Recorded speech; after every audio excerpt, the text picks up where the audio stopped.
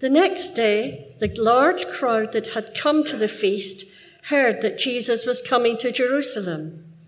So they took branches of palm trees and went out to meet him, crying out, "Hosanna! Blessed is he who comes in the name of the Lord, even the King of Israel."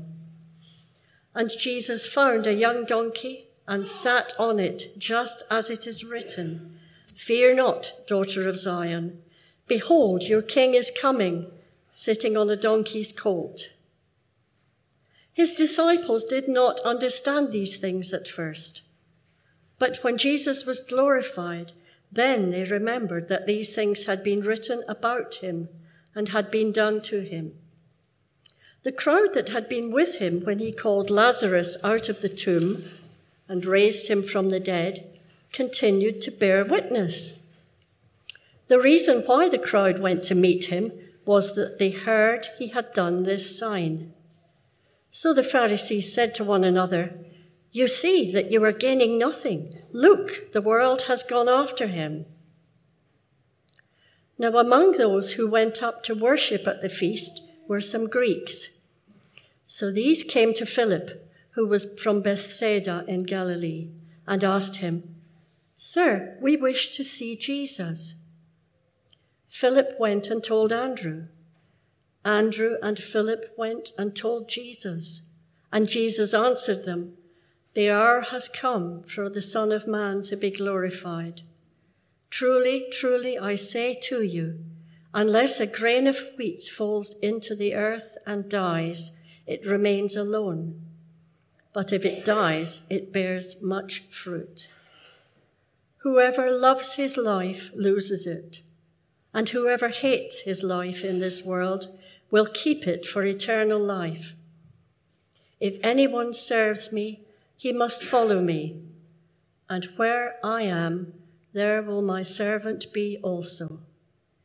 If anyone serves me, the Father will honor him."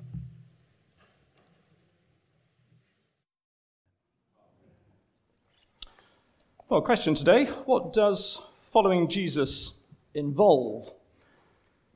Many of us are following Jesus. Maybe though we're here today and we wouldn't say we were following Jesus. So the question for us is, well, if we do follow Jesus, what is it going to involve? Well, whoever we are in this passage, Jesus holds up to us what it is to be his follower. But before we get to that part, we will see who this Jesus is, who we might be thinking or are following. 3 headings for us this morning. The first is the king's identity. Who Jesus is has been a key feature, as we might know, in these chapters that we've had so far in John's Gospel, and it's the same today. We begin in Jerusalem. Am I echoing a bit, or is it okay? That's fine. We begin in Jerusalem in verse 12, and it's Passover time, and the city is full to overflowing. Those who are in the city, they've heard that Jesus is coming, and so they go out to meet him. And verse 18 tells us why they're going out to meet him. Rumours are spreading that this man, Jesus, who has raised a man called Lazarus from the dead, is God's promised Messiah, God's chosen king. That's the rumour. Now, you wouldn't want to be the only person in Jerusalem not to go out and see the Messiah, to miss the Messiah. Oh, no, I was a bit busy. I was a bit busy that day. So, not surprisingly, well, not quite the whole world of verse 19, but certainly verse 13, a big crowd head out to meet Jesus. And as they go, they pick up palm branches. Why palm branches? Well, the obvious answer is that they were just by the side of the road. But more than that, they were also a national symbol. So, ideal for waving if you were one of those who were hoping that this Jesus was going to come to Jerusalem and who was going to rid the nation of Israel of the occupying Romans. So as they go out, they're singing, They're singing words from Psalm 118. It's a psalm that they sang at the Passover. It looked back to their rescue from Egypt. But it also looks ahead, because they knew that one day God's Messiah, promised Messiah, would come to Jerusalem to rescue his people. And that's the excitement, the fervour of that day, because they believe that today is the day that Jesus, God's King, is coming to bring in God's rule. But they've missed something. And it's not just them, it's the disciples too. Verse 16, his disciples didn't understand these things at first. They clearly see the fact that Jesus coming to Jerusalem is significant, and it is. But they've missed the significance of the way that he comes. Verse 14, Jesus found a young donkey and sat on it. Jesus is the king, but he isn't coming like conquerors in those days would come. I was trying to find a picture of what a sort of conqueror might look like, and this is the best I could come up with. Somebody will tell me afterwards who it is. But conquerors in those days, kings would come in those days with chariots and war horses and great power. And what does Jesus do? He comes on, of all things, a donkey. Why the donkey? Because he was tired? No. John tells us why he came on the donkey. He deliberately rides a donkey because in doing so he fulfills the prophecy made by the prophet Zechariah. Zechariah, back in the Old Testament, prophesied, "Rejoice greatly, daughter of Zion. Shout aloud, O daughter of Jerusalem. Behold, your king is coming to you. Righteous and having salvation is he, humble and mounted on a donkey, on a colt, the foal of a donkey." Jesus is the Messiah. He is the Lord's King, as the crowd have been singing. But they've missed what kind of Messiah he is. They were looking, as we said, for a Messiah to restore the fortunes of Israel and to remove the occupying Romans. That was the expectation. But Jesus isn't the king they expected. Just something for us. If we're following, or we're thinking of following this Jesus, well, this is who Jesus is. He is the Messiah. He is God's chosen king. But the mistake they made was that this crowd, they gave up on Jesus, actually, because he didn't do what they wanted him to do. Now, looking back, we can see that Jesus achieved far more than they could ever have imagined. He came to bring freedom, not just from the Romans. He came to bring freedom from sin and eternal life. But they rejected him. Why? Because he didn't do what they wanted. And as we know, 5 days later, this same crowd who at the moment are shouting, "Hosanna, save," will be shouting, "Crucify, crucify." That's where we come in. Because all of us, whoever we are, we'll have expectations about what we want or think Jesus will do for us. And we need to make sure we don't make the same mistakes as the people of Jesus' day did. The mistake of giving up on Jesus, or being tempted to give up on Jesus when he doesn't do what we think he ought to do. Maybe we thought or were told that the Christian life would somehow be a lot easier than it is. That Jesus would solve this problem that is just dominating my life. Well, if that's us, we just need to lift our eyes to see how Jesus fulfills way beyond our immediate concerns, legitimate as they may be. The king's identity. Secondly, the king's death. Now, in stark contrast to those Pharisees, the Pharisees in verse 19, the Pharisees said to one another, "The whole world's we're gaining nothing, the whole world's gone after him." In contrast to them, we meet some Greeks in verse 20. So verse 20, among those who went up to worship at the feast were some Greeks. They're probably not from Greece. More likely is that they spoke Greek rather than Aramaic. and they are God-fearers, which is why they've come to worship. And they come looking for Jesus. And I think the sense is that they've come not just to sort of gawp at Jesus, but they've come to talk seriously with him. And it's interesting, it's the first and last we hear of them. But their arrival is the catalyst for Jesus to make a dramatic announcement. Verse 23, Jesus answered them, "The hour has come for the Son of Man to be glorified." The hour has come. It's time. Giles reminded of this last week if we were here, that this hour has been a theme in John's Gospel all throughout his record of Jesus' life. And up to now, this hour has always been in the future. So if you remember, we started at the wedding of Cana in Galilee, and Jesus says to his mother, "No, my time, my hour has not yet come." And then again in chapter 7 and in chapter 8, no, my hour has not yet come. And here in chapter 12, at last, this hour, this long-awaited hour has come. What is the hour that Jesus has been heading to through all his life and ministry? The hour is the hour of his death. All along, Jesus has been teaching those who would hear that he was heading to his death.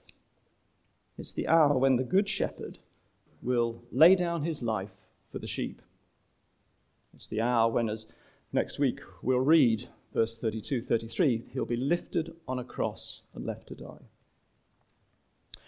But verse 23 doesn't actually say that. Verse 23 says, "The hour have come for the Son of Man to be glorified." That doesn't sound quite right, does it? Death and glory, they don't seem to go together. They seem to be the opposites. The Royal Lancers, they're a cavalry regiment in the British Army. And they're known as the Death or Glory Boys. Why is that? Well, their motto is death or glory. And that's how we normally think of it, isn't it? It's death or glory. That's the normal choice. But in verse 23 and in verse 28, Jesus says that his death is a time of glory, both for him and for his Father.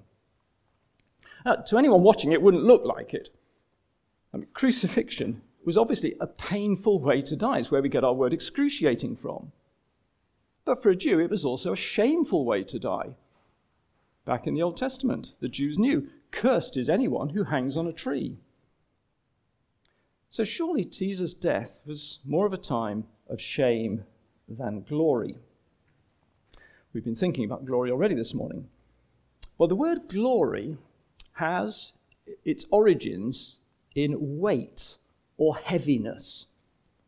So to glorify, which is the word we've got in verse 23, means to give weight to honor, to praise.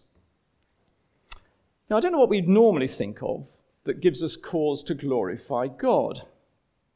Maybe it's when we look at creation. Psalm 19, the heavens are telling the glory of God. Yeah, fine. Or maybe as God defeats his enemies.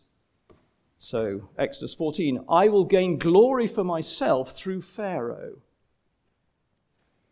To our minds, God's glory isn't normally associated, is it, with signs of weakness and shame and death. Verse 24, truly, truly, I say to you, unless a grain of wheat falls into the earth and dies, it remains alone. There's nothing seemingly glorious about many of us will have sown seeds recently, a little grain of wheat going into the ground and dying. And yet Jesus, dying on a cross, like a grain of wheat, seemingly in shame, tells us that this is a time of glory. And it isn't that the weakness and the shame come first, and then the glory afterwards, as if the cross is the bad bit, and then we have to sort of scurry through that and get to the resurrection and the ascension. And of course, to be sure, Jesus is glorified in his resurrection and ascension. And it's also true that the death of Jesus achieves so much that later brings him glory. So verse 24, the death of Jesus bears much fruit. If you think about it, we wouldn't be here today singing and praising Jesus if he hadn't gone through the cross. And of course the cross brings glory later to Jesus. But here's the key thing. Jesus' glory isn't put on hold, if you like, at the cross. Glory doesn't just come later. Someone put it like this. Jesus' death was itself the supreme manifestation of his glory. And it isn't that the death of Jesus could add to his intrinsic glory. Jesus is always glorious.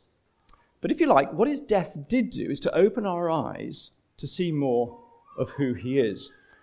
We've got a slide, I think, of light going through a prism. And I'll show my scientific ignorance here, but anyway, apparently if you shine light through a rectangular prism, then what happens is, triangular, not rectangular, there we go, triangular prism, then what you see is you see the light separating out into all its components. And it looks glorious. The light is always glorious.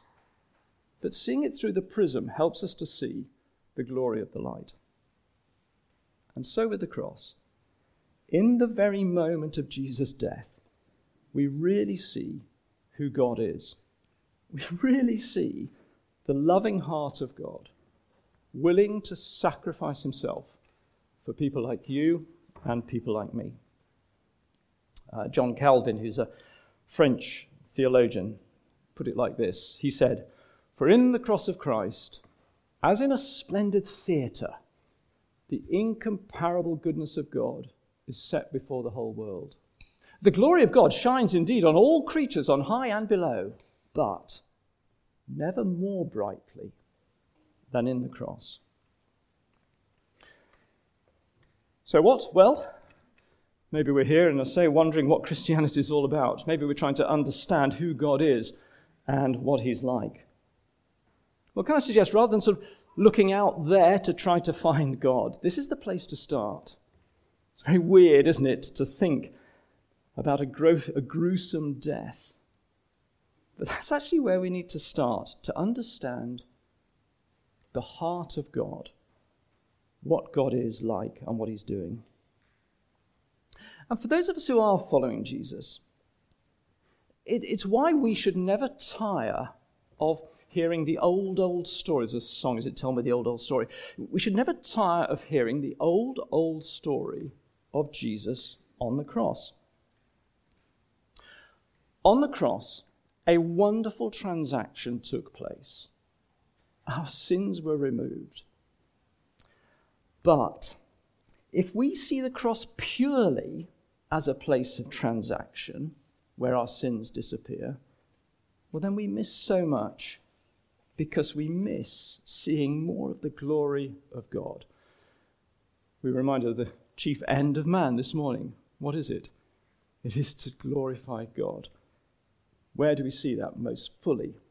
At the cross.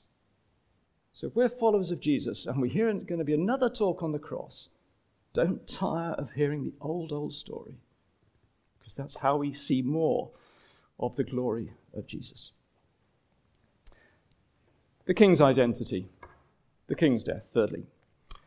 The king's followers. So who is the Jesus that we're to follow? Well, we found out he's God's chosen king who reveals his glory as he dies. So back to that question at the start. What does following Jesus then involve? Verse 25.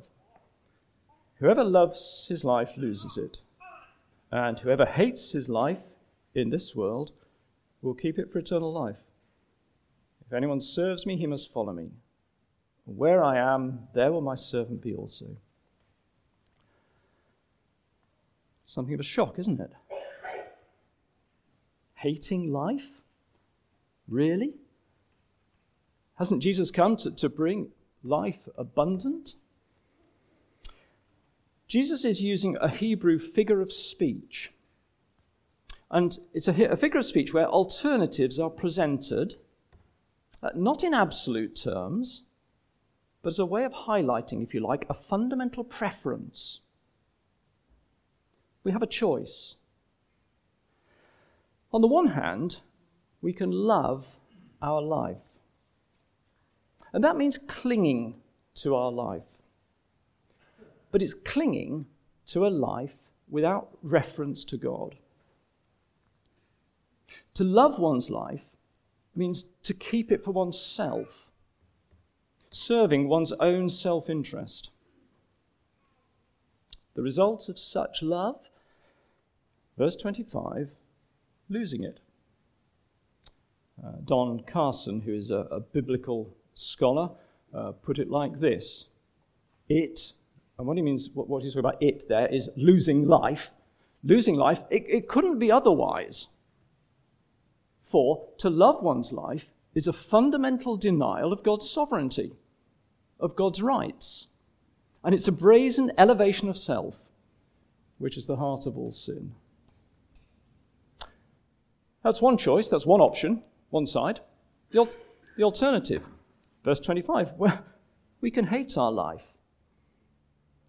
It's not a literal hatred of all things in our life. It's the opposite of self-centeredness. It's choosing not to pander to self-interest. It's hating in the sense of being willing to give it up in self-sacrifice, in stepping off the throne of our lives. The result? Verse 25. Keeping it for eternal life. Eternal life which starts now. And that's the choice. It's either or. Which are we? The follower of Jesus is the second one. The follower of Jesus is the one who hates their life in this world and keeps it for eternal life. We might look at that and think, but that's not me. That's for the super Christians, isn't it? But there are no super Christians. This is for all followers of Jesus, because this is the Christian life from beginning to end. When I begin to follow Jesus, what happens? For those of us who can remember a moment, it was when we turned back from relying on ourselves, we said no to self. But we didn't just stop there. We didn't just say no to self. We said yes to Jesus. We were joined to Jesus. The commonest description, I think, of a Christian in the New Testament is not servant, doer, worker. It is somebody who is in Christ. And if I am a Christian, if I'm a follower of Jesus, then that's who I am. I am in Christ. That's my identity. It's how I started, and it's how I go on. And I think we sometimes go wrong, or where we sometimes go wrong, is that we think of discipleship purely in terms of what we do. If you like, we measure discipleship by activity rather than identity. Now, to be sure, discipleship is seen in activity. Of course, a follower of Jesus is going to be involved in all sorts of means of service. But that's the outworking, not the essence of discipleship. I may have got this wrong, and tell me afterwards, but I think this is what lies behind verse 26. Verse 26, Jesus says, "If anyone serves me, he must follow me." You see, I think naturally we would have put that the other way around. Because I think naturally we would think that if we're going to follow Jesus, then we must serve him, as if serving is the key thing, as if serving is the must. But Jesus says that if we're to serve him, we must follow him. The following is the must. Joining him, finding my identity in him, that's the must. That's how I begin the Christian life. And it's how I go on, identifying with him in a life of self-sacrificial service. What does that look like? Well, I guess we might have looked at verse 25 and hating our life and taken a deep breath and thought, okay, well, what in my life have I now got to do less of, have less of, do more of? Is it my time? Is it my money? Is it my possessions?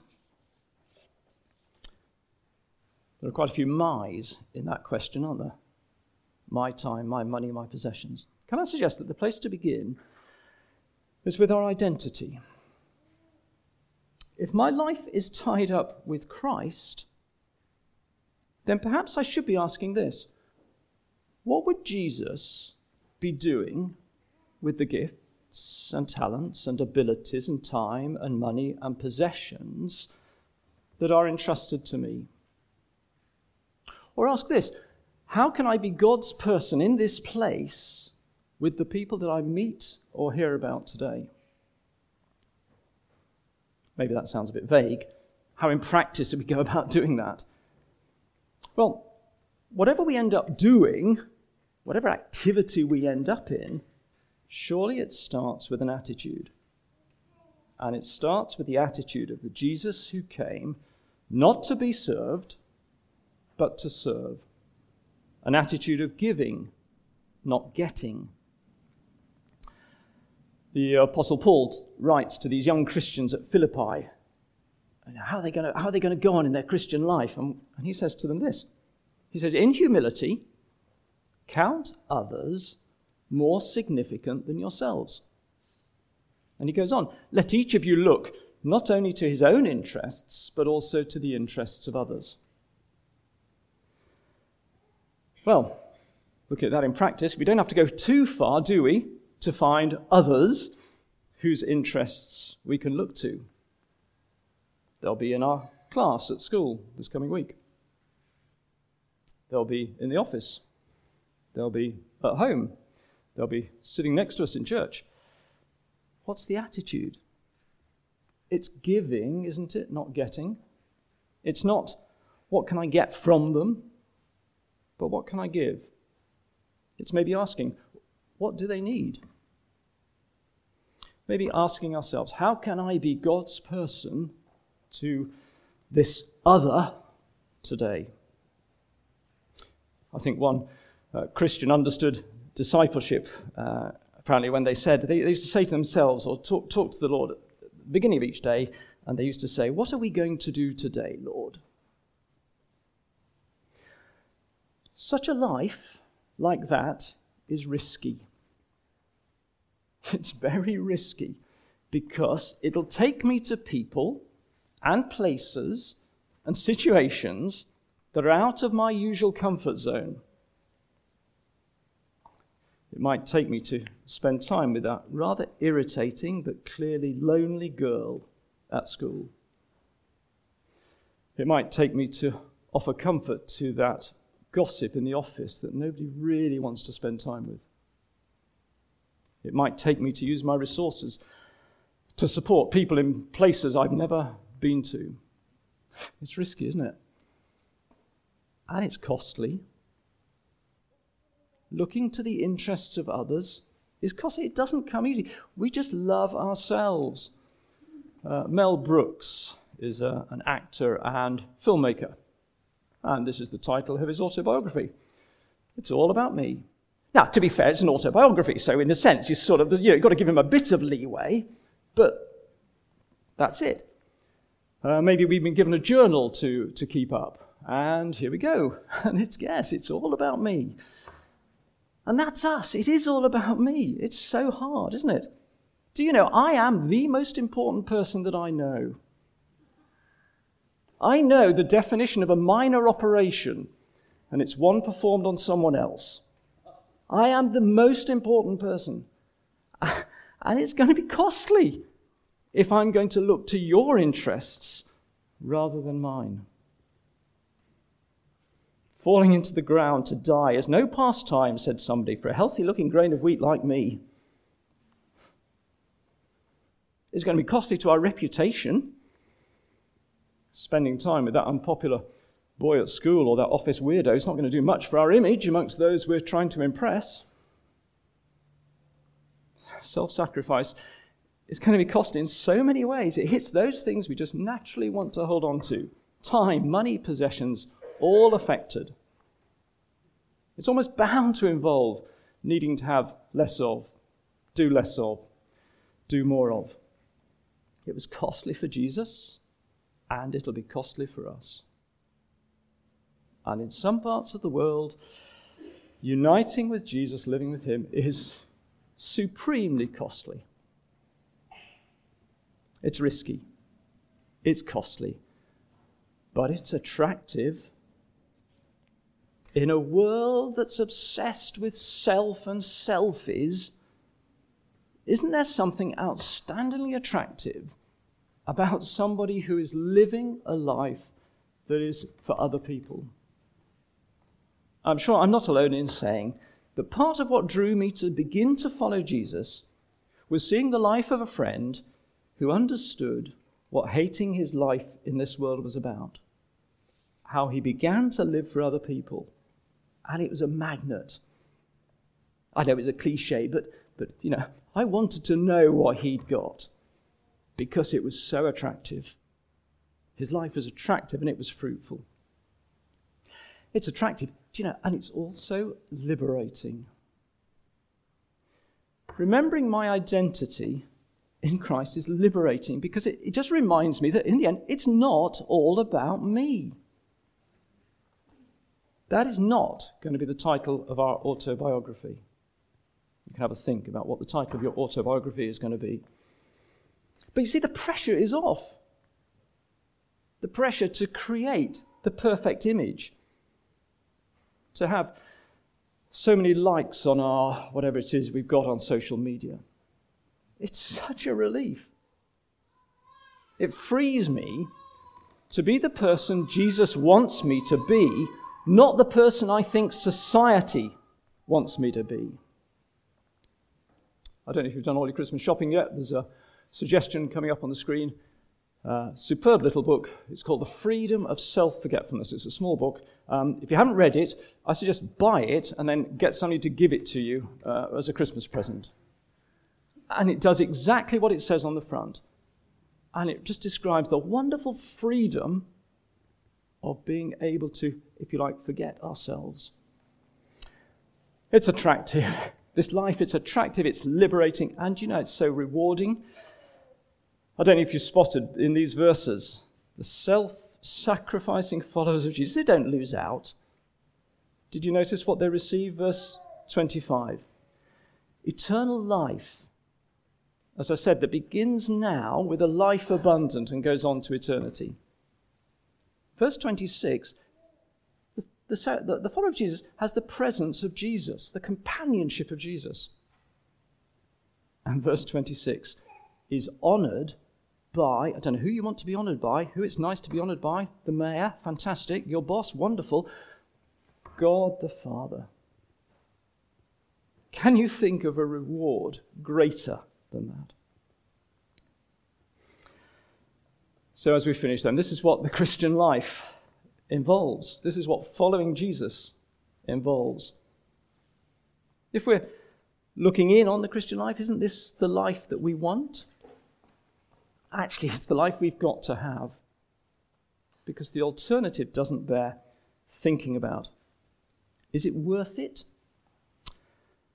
There's an American missionary called Jim Elliot who gave his life in the end by going to the Auca Indians in South America. And before he went, he said this: "He's no fool who gives what he cannot keep to save what he cannot lose."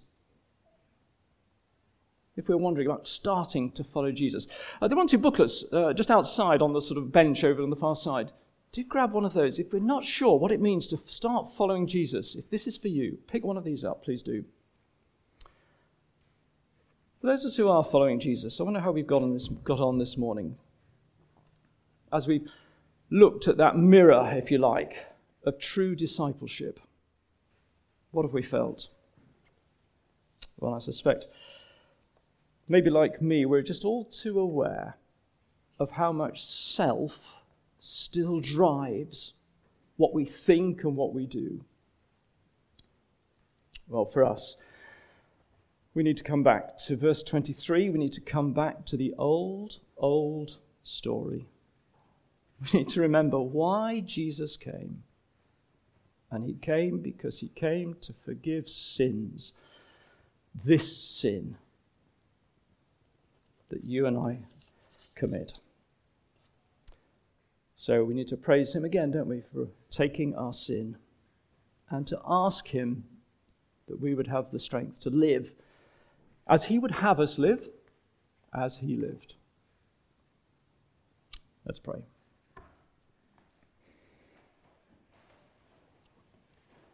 Our Father, you know our hearts. And our prayer this morning is that you would melt them again. We pray that you would make them more like the heart of the Lord Jesus. And we pray that we might then live for him as he would have us live. And we ask it for his sake.